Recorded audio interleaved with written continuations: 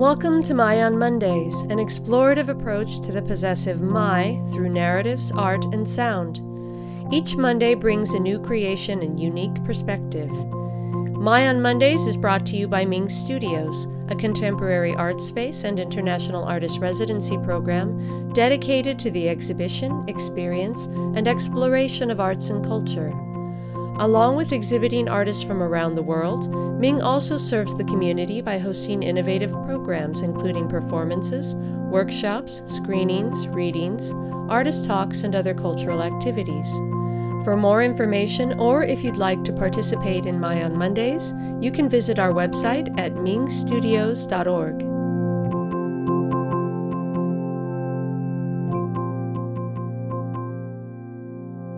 Thank you so much for joining us for this, our very first episode.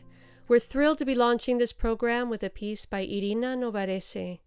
Irina is a research-based artist whose practice expands to interdisciplinary and collaborative projects, both as artist and organizer. She received a BFA from the Academy of Arts in Turin, Italy, and an MA in Art and Context from UDK Berlin. Her work has been presented internationally, among others at the 2nd Ghetto Biennial in Haiti, the 10th Venice Architecture Biennial, and the Museo Romerillo during the 12th Havana Biennial. Irina has lived and worked in Berlin since 2000, and much of her work is influenced by urban space and the multiple contexts that grow within. Her piece is titled, My Concrete Mondays.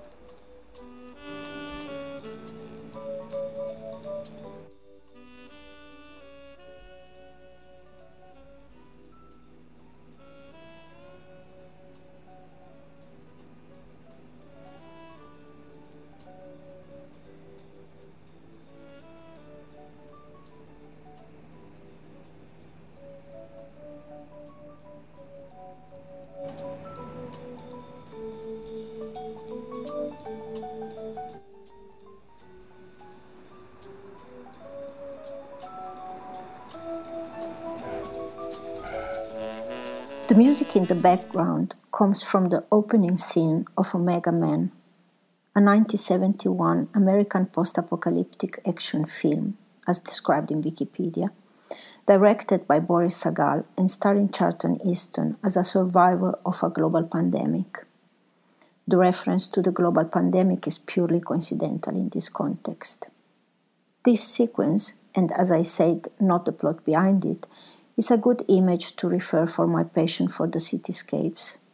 A long drive in a concrete-only very urban space, the one of Los Angeles, city of cement par excellence, according to the theories of many, theories with which I find myself in perfect agreement.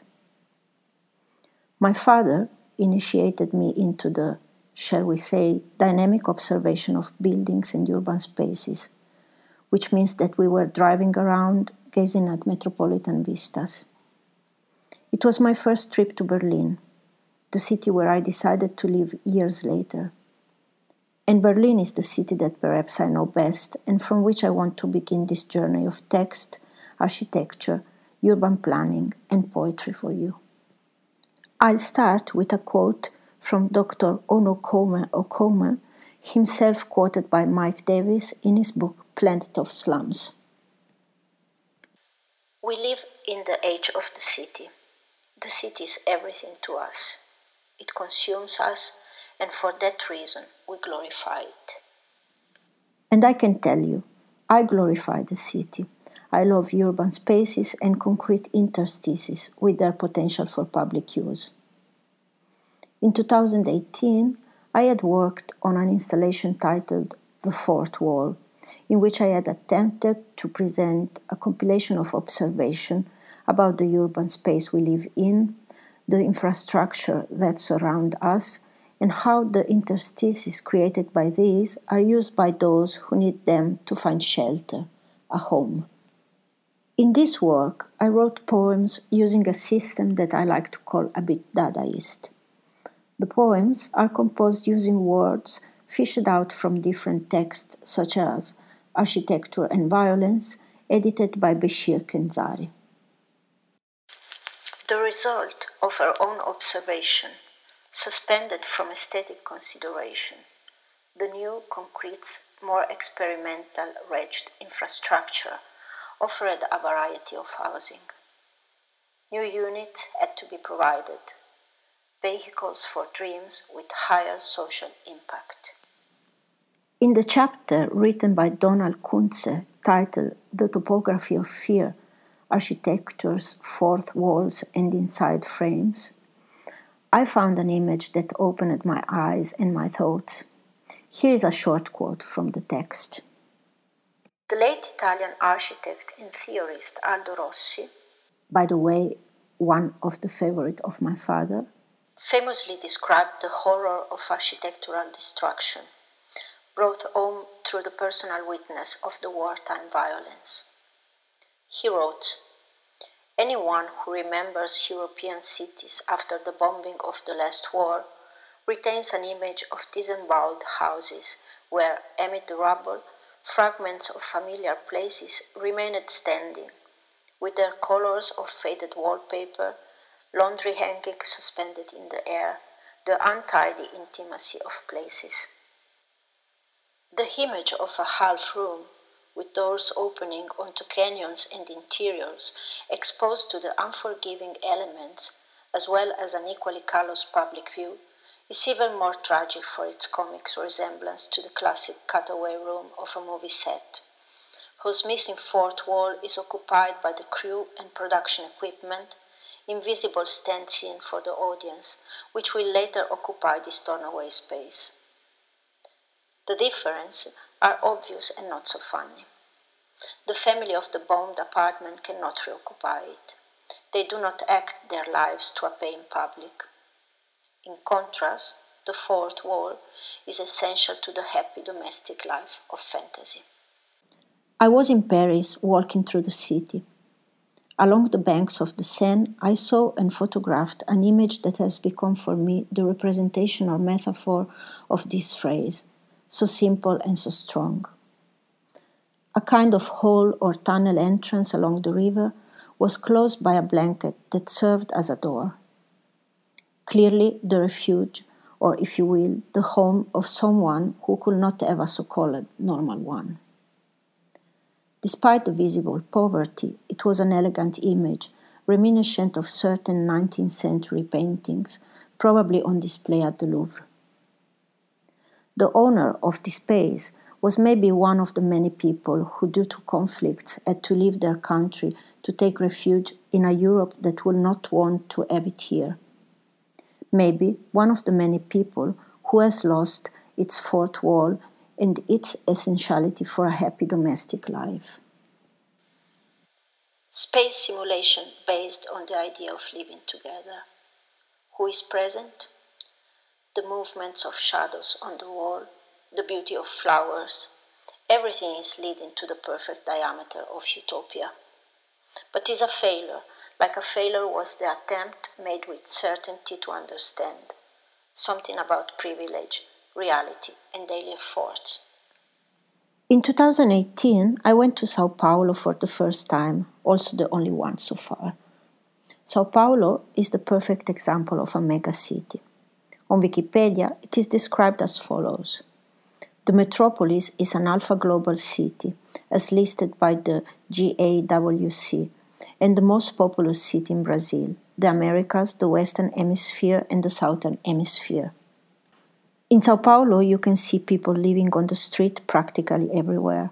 Often, too much, their homes, if you can call them that, are a blanket with which they cover themselves while sleeping on a sidewalk. This sight struck me strongly. Homeless people are in many cities I have visited, in Berlin too. But people who have nothing but this blanket that no longer represents the fourth wall, because the other 3 are not there anyway. Sao Paulo is also a city where the infrastructure provides space for cultural resistance. Here, a spontaneous group like Slam Resistencia meets regularly above the entrance to a tunnel on one of the city's highways to recite and listen to poetry. More than irrevocably desperate, central, narcissistic, the city was a place of rescue. New 20-story buildings, owned by modern corporations. In city center, the weather changes through incessant variation designed to avoid liminal people in time and space. Major groups strategically responded, comfortably going by foot on adjacent infrastructures. Still appeared over-intersected beauties, the first to be decorated. Probably one of the most beautiful urban experiences I've had was walking on the Minhocao, the elevated highway that passes just a few meters from the windows of the houses to end up under Roosevelt Square, where the Slam Resistencia meets. The Minhocao is a 2.2-mile elevated highway which was inaugurated in 1971, by the way the same year in which Omega Man was released. The road is named after the Minhocao, a quasi-fictitious earthworm-like creature, and nowadays is closed to car traffic between 8 p.m. and 7 a.m. on weekdays and all day on Saturdays and Sundays, allowing dedicated use by pedestrians and cyclists. A perfect example of how urban infrastructure can provide concrete and space for free and public use, almost a utopia. Ever a complex viewpoint sharpened over the pandemonium of existing objects is a vantage point, not a solution, over a rising variety of new locations, near or distant, controlled by precise rules, displaced and cropped the future and the trope. Berlin is a city that, like many other metropolises, is changing rapidly, following neoliberalistic market laws and offering less and less attention to the needs of its inhabitants. In a few days, there will be another demonstration to protest against the disproportionate increase in rents, one of the characteristics of the infamous contemporary gentrification. Henri Lefebvre wrote in 1996 two sentences that I think are very famous. The right to the city manifests itself as a superior form of rights, right to freedom, to individualization and socialization, to habitat and to inhabit. The right to the œuvre, to participation and appropriation, clearly distinct to the right of property, are implied in the right to the city. And it is the right to the city, the right that we ask to be respected.